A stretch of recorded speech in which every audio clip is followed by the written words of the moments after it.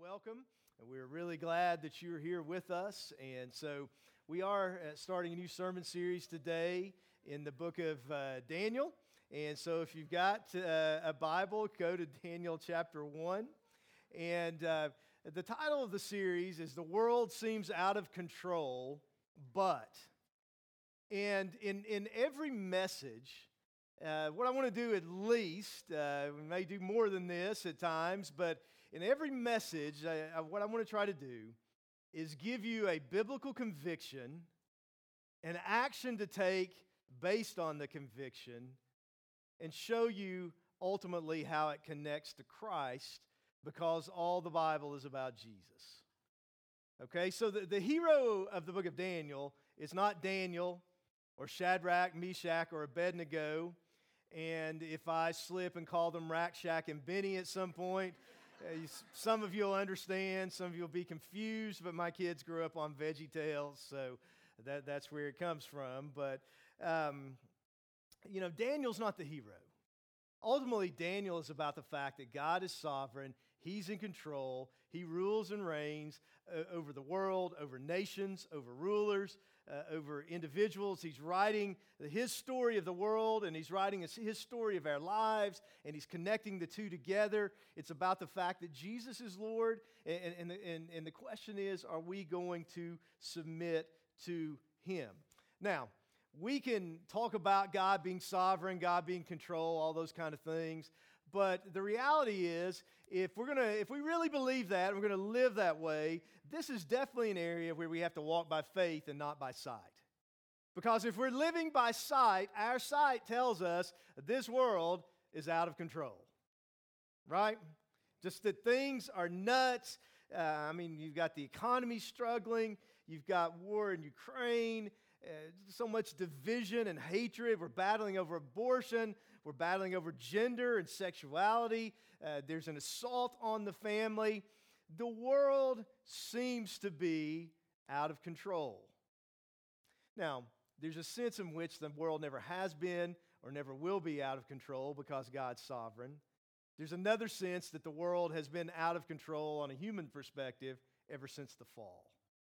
It was in the time of Daniel, and it is today. And so I'm sure to Daniel and his people around 600 BC, when these events recorded in chapter 1 were happening, that the world seemed like it was out of control.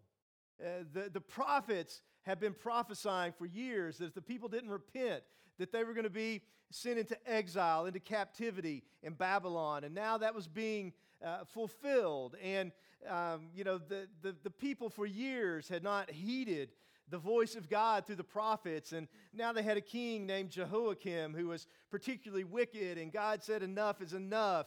And now is the time. And so that's where we begin in Daniel chapter 1. And so as we look at the first 7 verses, I want us to see that the world seems out of control. Why?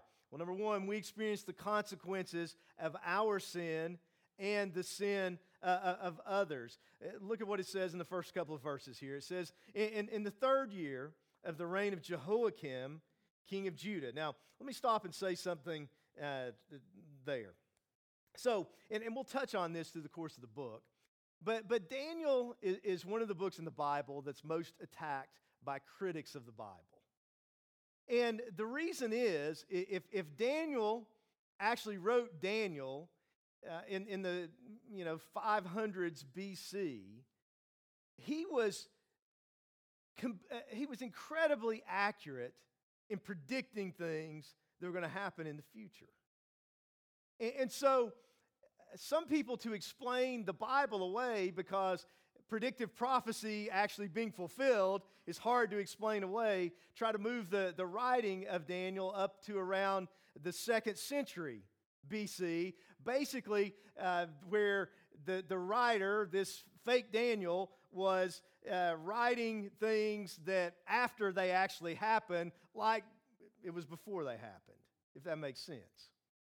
And, of course, one problem with that is the fact that Ezekiel said Daniel was a real person, and maybe even more importantly, in Matthew 24, Jesus affirmed Daniel as the writer of Daniel in, the way that things actually happened.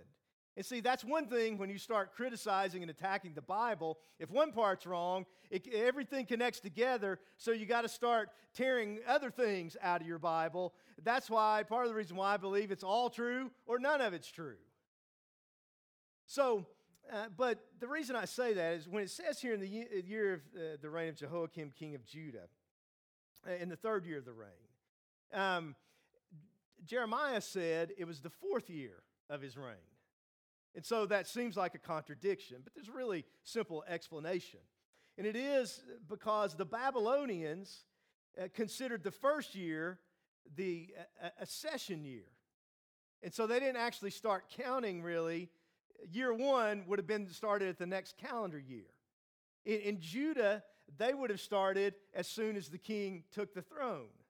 So that's why one says third year, one says the fourth year. There's no contradiction there. It's just a different way of dating it or counting it. And it says in verse 2, the Lord gave Jehoiakim, king of Judah, into his hand with some of the articles of the house of God, which he carried into the land of Shinar, back to Babylon, to the house of his God, and he brought the articles into the treasure house of his God.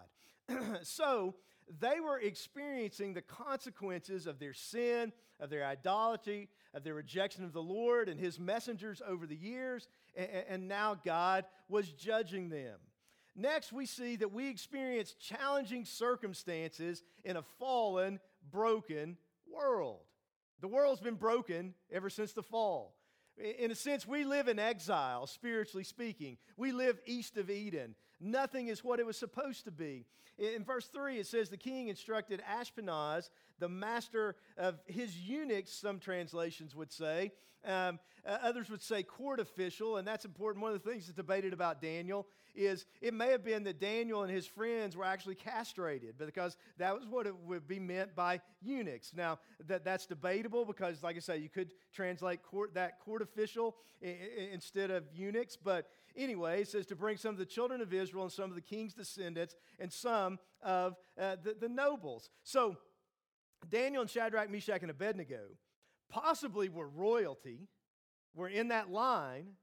They were at least part of the nobility. I mean, they were up at the top of the food chain, so to speak. But this is the point I'm making. We don't always experience difficulties in life directly because of our own sin. We can experience it because of the sins of others. And just because we live in a fallen world, there's going to be bad stuff happen.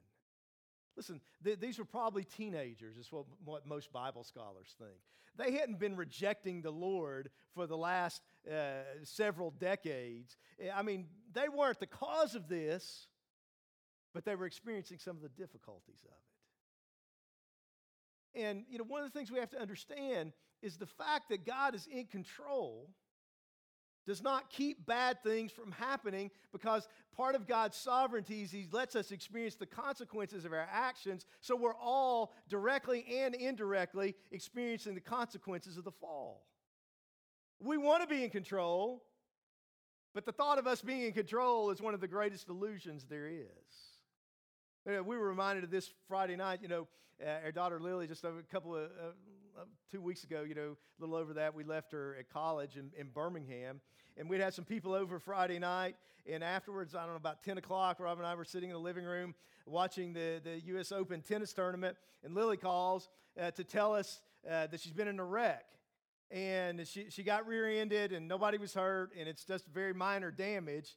But that's a real fast reminder. When you leave your kid at college, your last one, you're dealing with all of that, and you get that call that something's happened. We're not in control.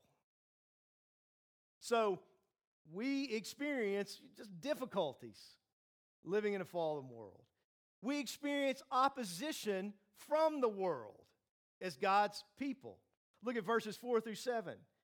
What we just saw in verse 3, that the Ashpenaz was instructed to bring some of the children of Israel, into Babylon. Well, here's the criteria. Young men in whom there was no blemish, good-looking, gifted in all wisdom, possessing knowledge, and quick to understand. So these are the cream of the crop, right? Girls, you would have been checking these guys out. I mean, and not just that, but these are like been the kind of guys your moms would have been picking out for you. I know you do that, moms. I mean, these were the cream of the crop. You know, they're described this way. It says they had ability to serve in the king's palace, in whom they might teach the language and literature of the Chaldeans. And the king appointed for them a daily provision of the king's delicacies and of the wine which he drank, and 3 years of training for them, so that at the end of that time they might serve before the king.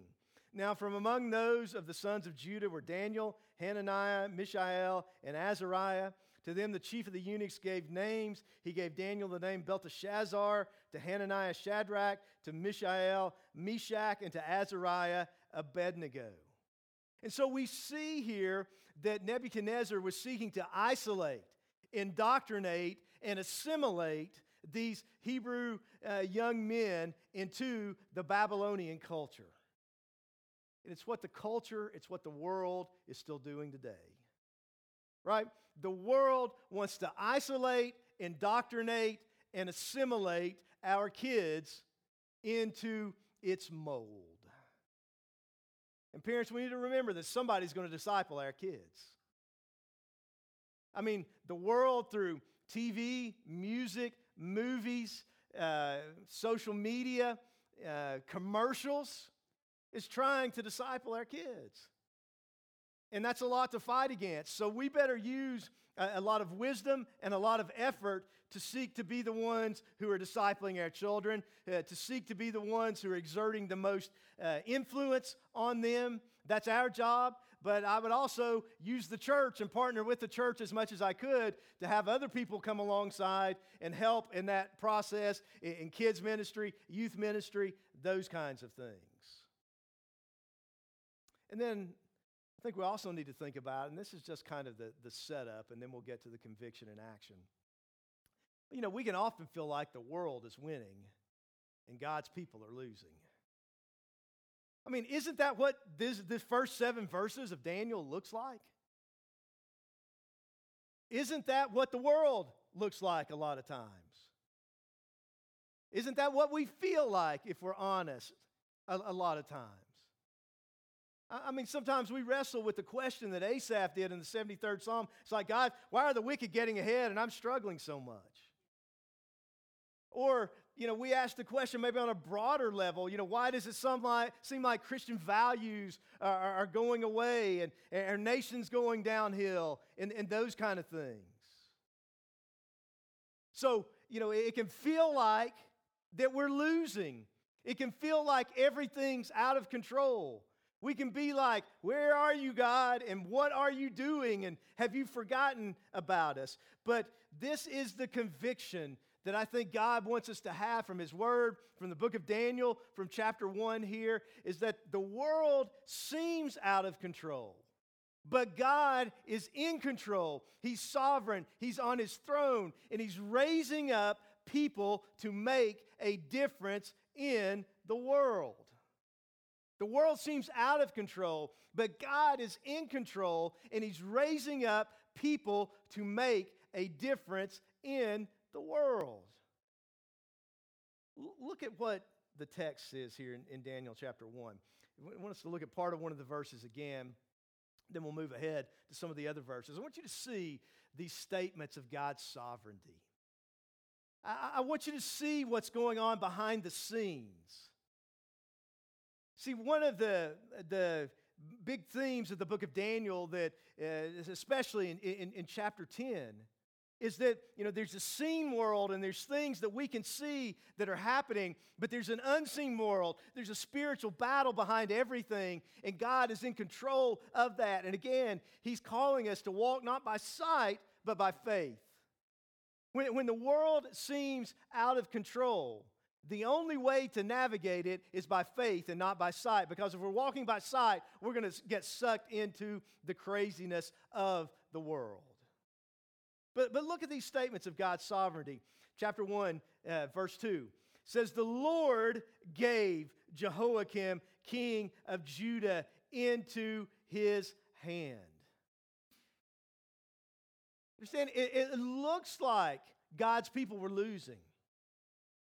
It looks like Nebuchadnezzar had won. I'm sure there was a celebration in Babylon. I mean, this would have been an embarrassment. I mean, they took some of the articles of the house of God and brought it into the house of an idol. Where's God? But this says that God gave all of this to Nebuchadnezzar. Why? Because Nebuchadnezzar was actually being used by God to fulfill his covenant promises and to discipline the people of God and to prepare them to be who God wanted them to be for him to be able to bless them. You see, we live so much in the moment, and I'm guilty of this. God's on a completely different timetable than us. God's working out his plans. Now, look at verse 9. It says, "Now God had brought Daniel into the favor and goodwill of the chief of the eunuchs." So, as this chapter plays out, and we'll read the main part of it shortly, but as this chapter plays out, what we see here is that God was the one who gave Daniel the favor to make this happen. Now, let's step back for a second. Let me ask you a question, though. If God gave him favor with the chief of the eunuchs, would that not presuppose that God had a purpose in him being there? That it wasn't accident, it wasn't coincidence, but it was intentional? Look at verse 17 through 20. It says, "As for these 4 young men, God gave them knowledge and skill in all literature and wisdom, and Daniel had understanding in all visions and dreams. Now at the end of the days, when the king had said that they should be brought in, the chief of the eunuchs brought them in before Nebuchadnezzar. Then the king interviewed them, and among them all, none was found like Daniel, Hananiah, Mishael, and Azariah. Therefore, they served before the king." God gifted them in the way that he did. And God equipped them and prepared them. And God blessed them with the good looks and the intelligence and the ability and all that kind of thing. And you might be thinking, in this case, good looks and intelligence and ability was kind of a curse. I mean, it, put their life in a difficult situation. But it was part of God's plan. It says, verse 20, "All matters of wisdom and understanding about which the king examined them, he found them 10 times better than all the magicians and astrologers who were in his realm." Listen, when we're facing opposition from the world, sometimes we need to be so good at what we do that they may not hate us, but they can't deny us. That's something to remember. I mean, as our culture opposes Christianity more and more, we can whine about it, or we can rise above it. We can be skilled and have ability and develop ourselves and put ourselves in positions where we may not be wanted, but we're actually needed. I mean, if you're young and still in school, I would heed that advice. And then it says, and this is an amazing verse, verse 21, "Thus Daniel continued until the first year of King Cyrus." Now, what's the significance of that? Cyrus wasn't Babylonian. He was Persian. You know what this means? Daniel was brought into captivity, but he outlasted an empire. He outlasted an empire. Now we'll come back to this at the end, but you know what this says? It says God is so sovereign that God's man or God's woman is safe in his hands until his purpose for him or her is complete.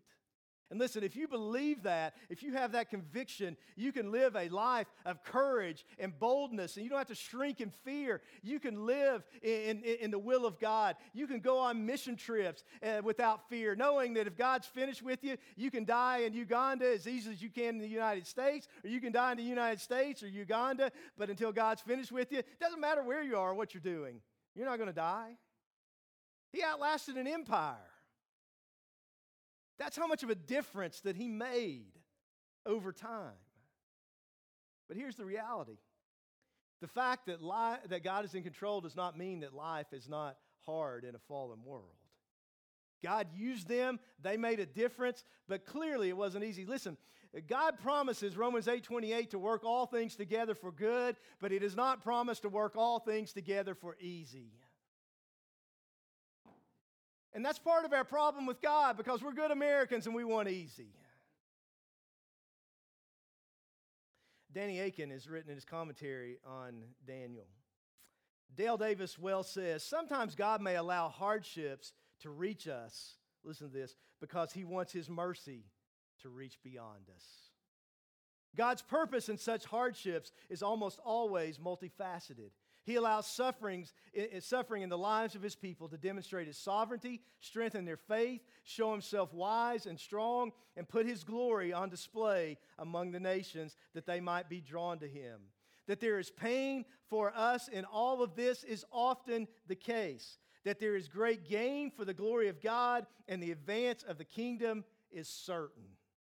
Listen, again, Nebuchadnezzar thought he was winning, but God was using him. He was a puppet, a pawn in the hands of the Lord. And think about it. He thought that he was bringing these Hebrew young people into his country to brainwash them and to use them. But really, what was God doing? God was positioning them in a place of influence to be missionaries and difference makers in a pagan culture, and that's what He's calling us to do today.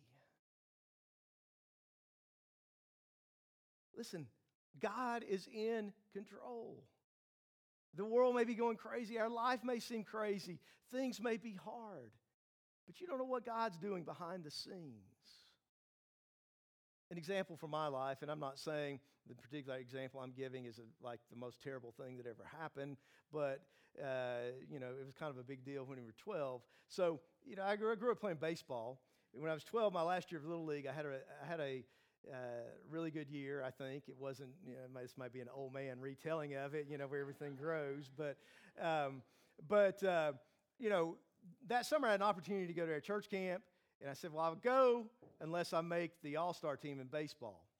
And according to Richard Price, whose son played in that league, he was a long-time coach at Morristown East, I should have made the all-star team. I got robbed by the coach who won the league. It was the coach of it, put like 10 of his own players on the team. I was pretty bummed about this. It seemed really unfair and all this, but I went to camp.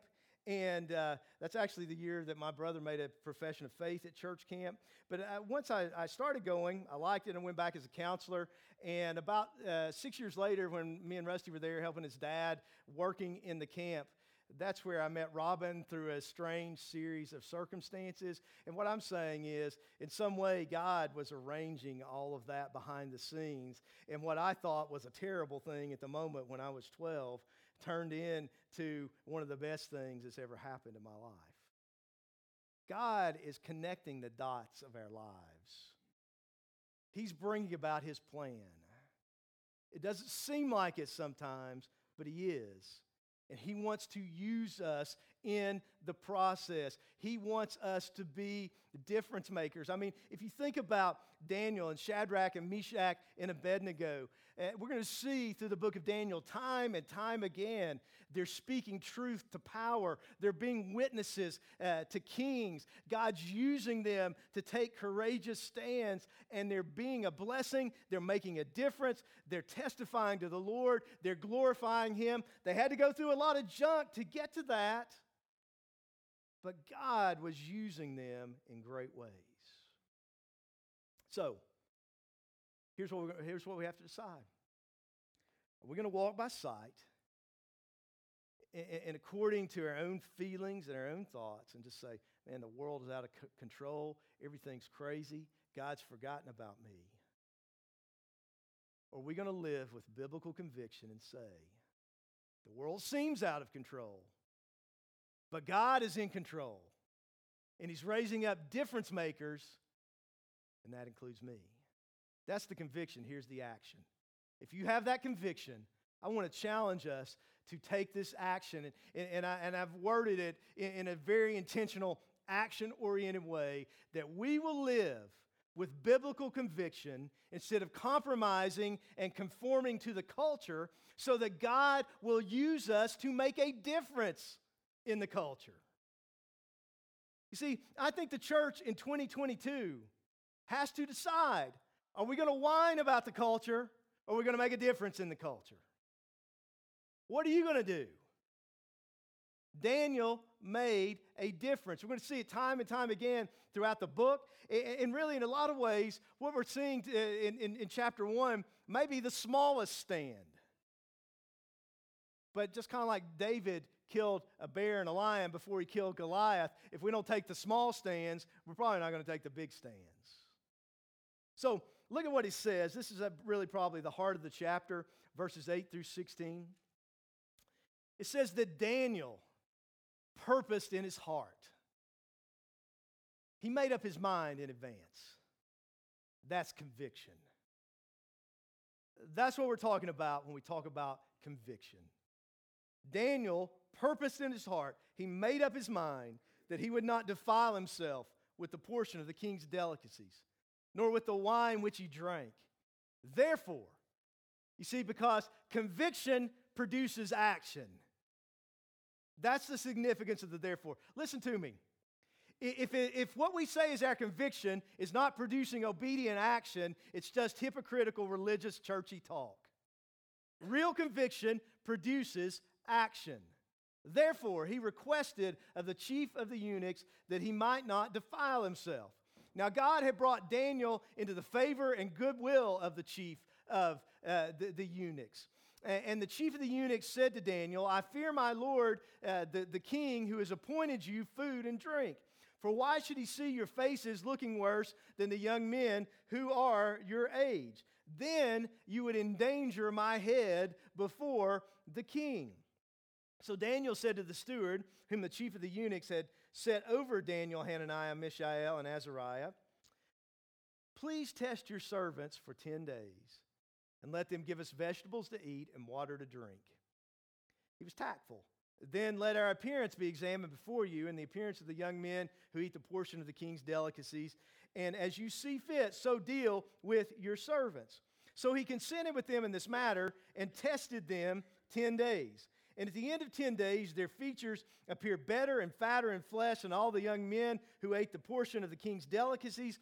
Thus the steward took away their portion of delicacies and the wine that they were to drink and gave them vegetables. So, basically, they ask, like, we don't want to be defiled by this. Will you humor us? Will you work with us and give us a substitute diet? Now, why did this matter? Why would they have been defiled by this? And, I don't know if there's an absolute clear answer to this. Bible scholars will debate this. It could have been that they would have considered this food to be unclean for them as a Jew. It could have been that, gone against the Old Testament, the laws of Israel, the dietary codes. It could have been food offered to idols that would have defiled them spiritually. It could have been that they felt like, well, if we do this, it's going to be like us giving complete loyalty to the king, and we can't do that.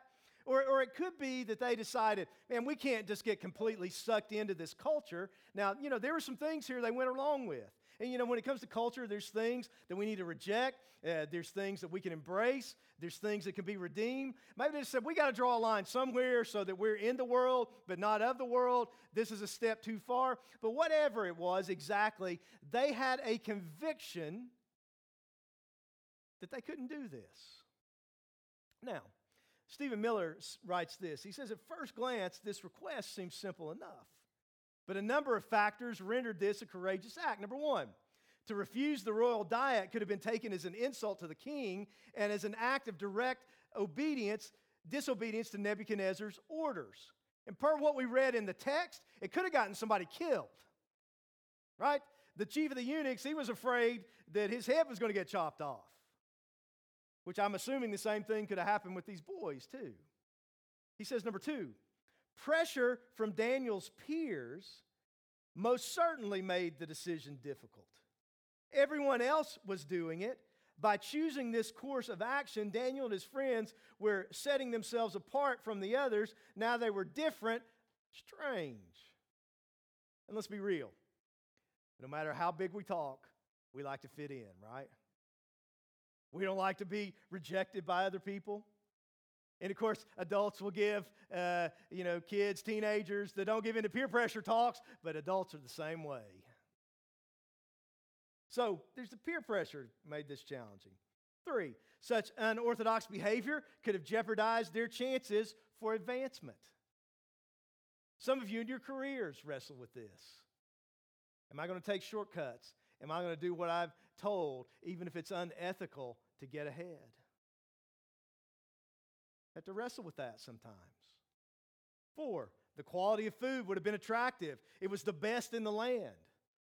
Like bacon versus vegetables. Right? That's pretty tough, right? Say no to bacon, yes to vegetables. For some of you, that's just like a step too far, right?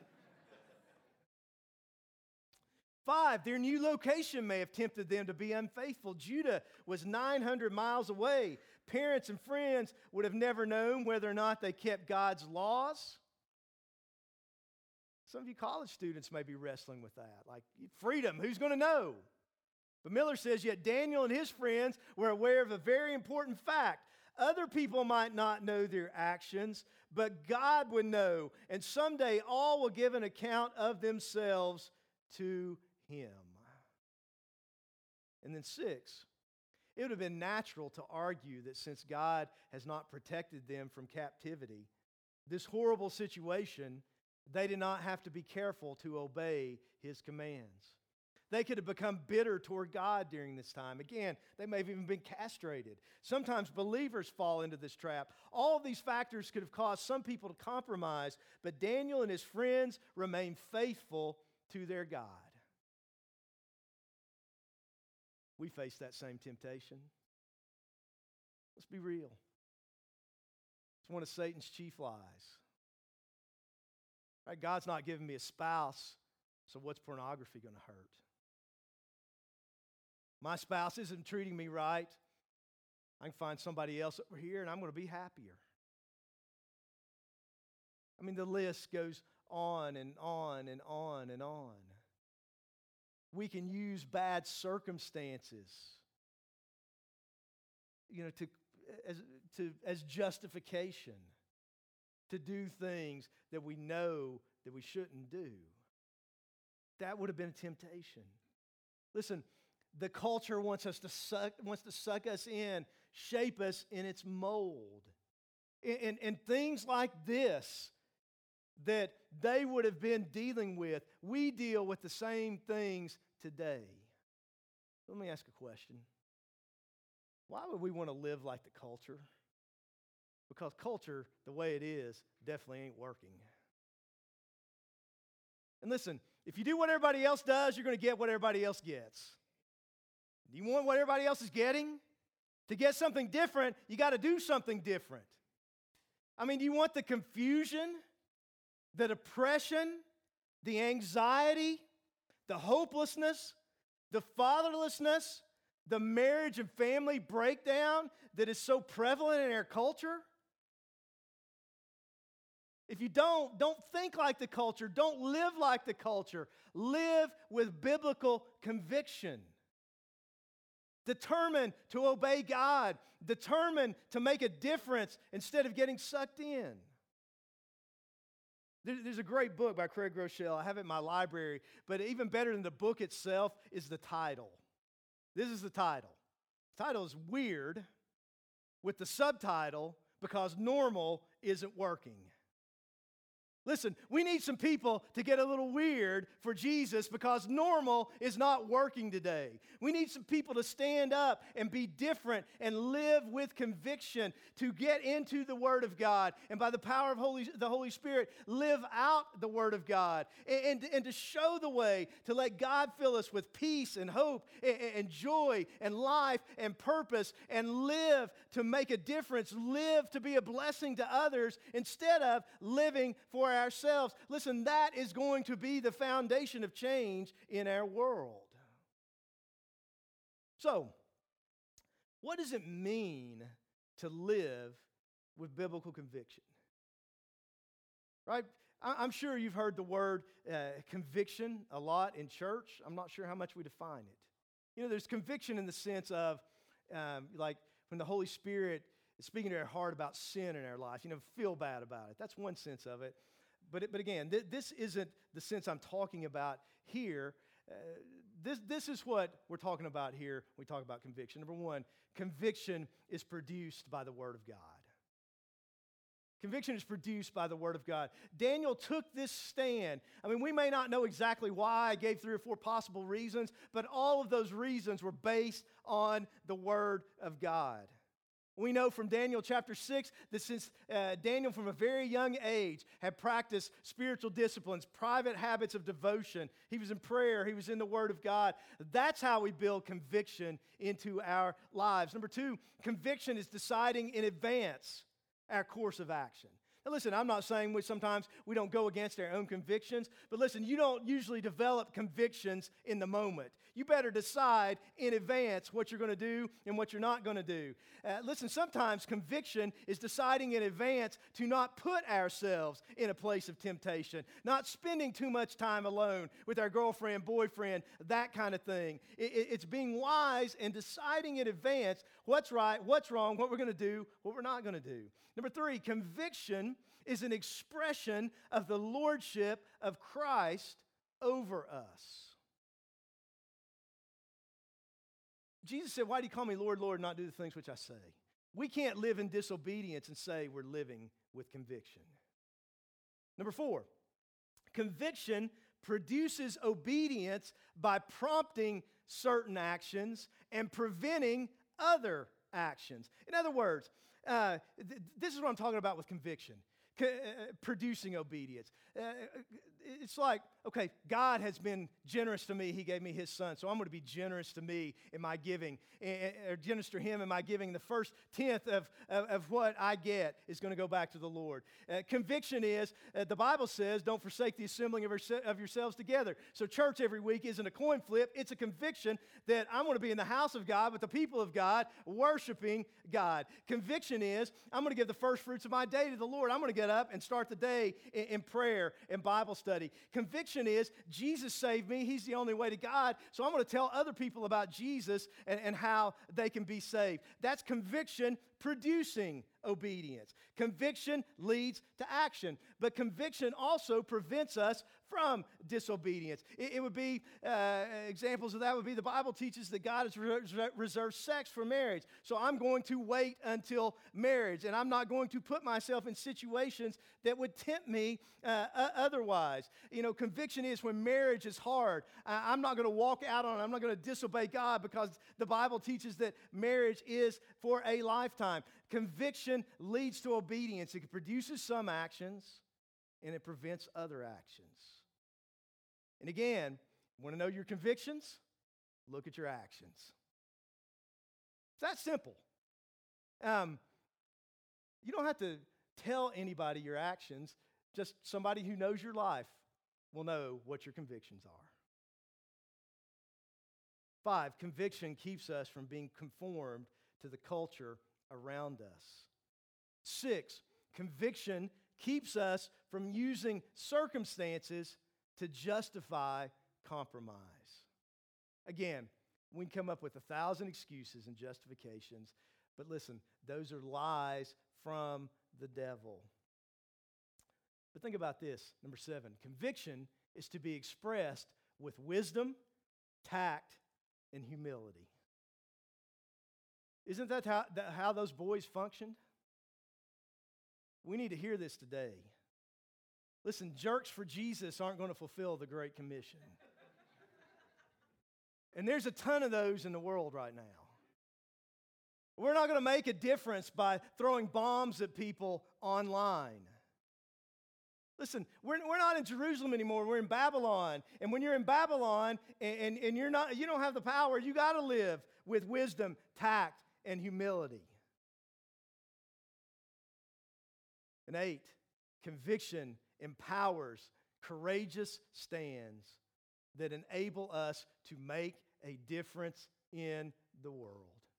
That's what they did in Daniel 1, Daniel 3, with the idol, Daniel 6, the lion's den, throughout the whole book. How do we make a difference? How do we do this? To me, it's show and tell.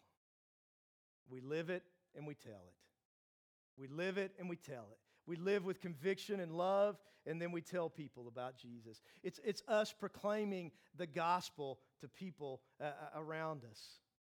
And so many people in our church are doing that now. And I'm so thankful for that, and I commend you for that. And God is using you in that. It's like I said, sharing the gospel, but it's being salt and light wherever God sovereignly places us. God put them in Babylon for a purpose. You're where you are for a purpose. At your school. Some of you at Carson Newman. Some of you at Lakeway or Jeff County High School or middle school. At where you work. You are there for a purpose. It's not coincidence or accident. You are there to be a difference maker. You are there to be a missionary. You are there to be salt and light, to live with conviction. Because here's the thing, if we compromise and get sucked into the culture, then people can dismiss us as hypocrites. But if we live with conviction, if we show the difference, then we can tell people why, and we can tell people it's not us, but we can tell people it's Jesus and His grace and what He did for us on the cross. Listen, like these 4 young men that were given all these gifts, you have gifts and talents and abilities, and they're not for you. They're from God, for Him, to make a difference in the church and in the world.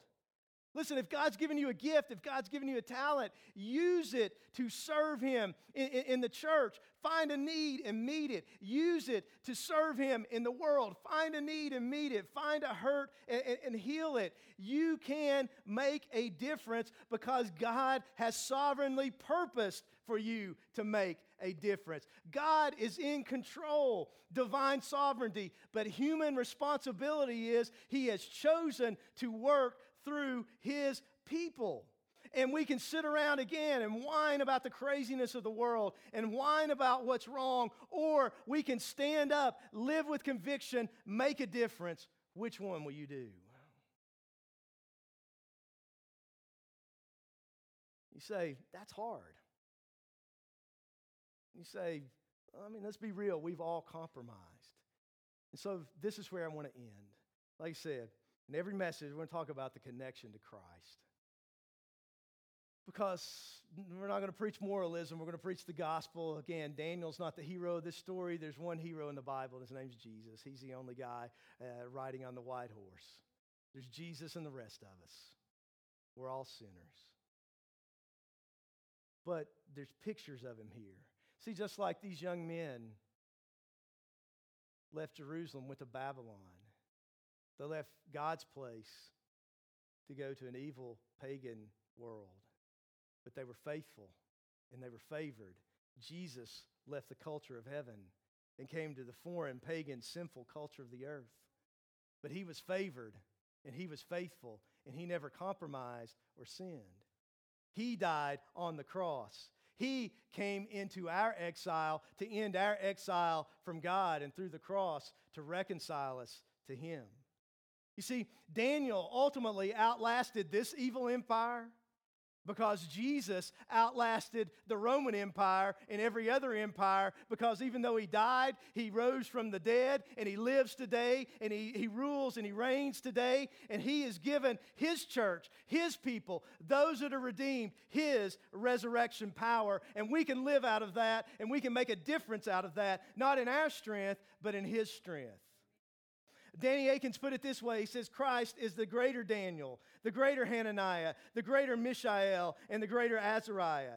Jesus refused to compromise when He faced the emperor behind the emperor, Satan. How did Satan tempt Jesus to defile Himself? He did so with food, yet Christ remained faithful.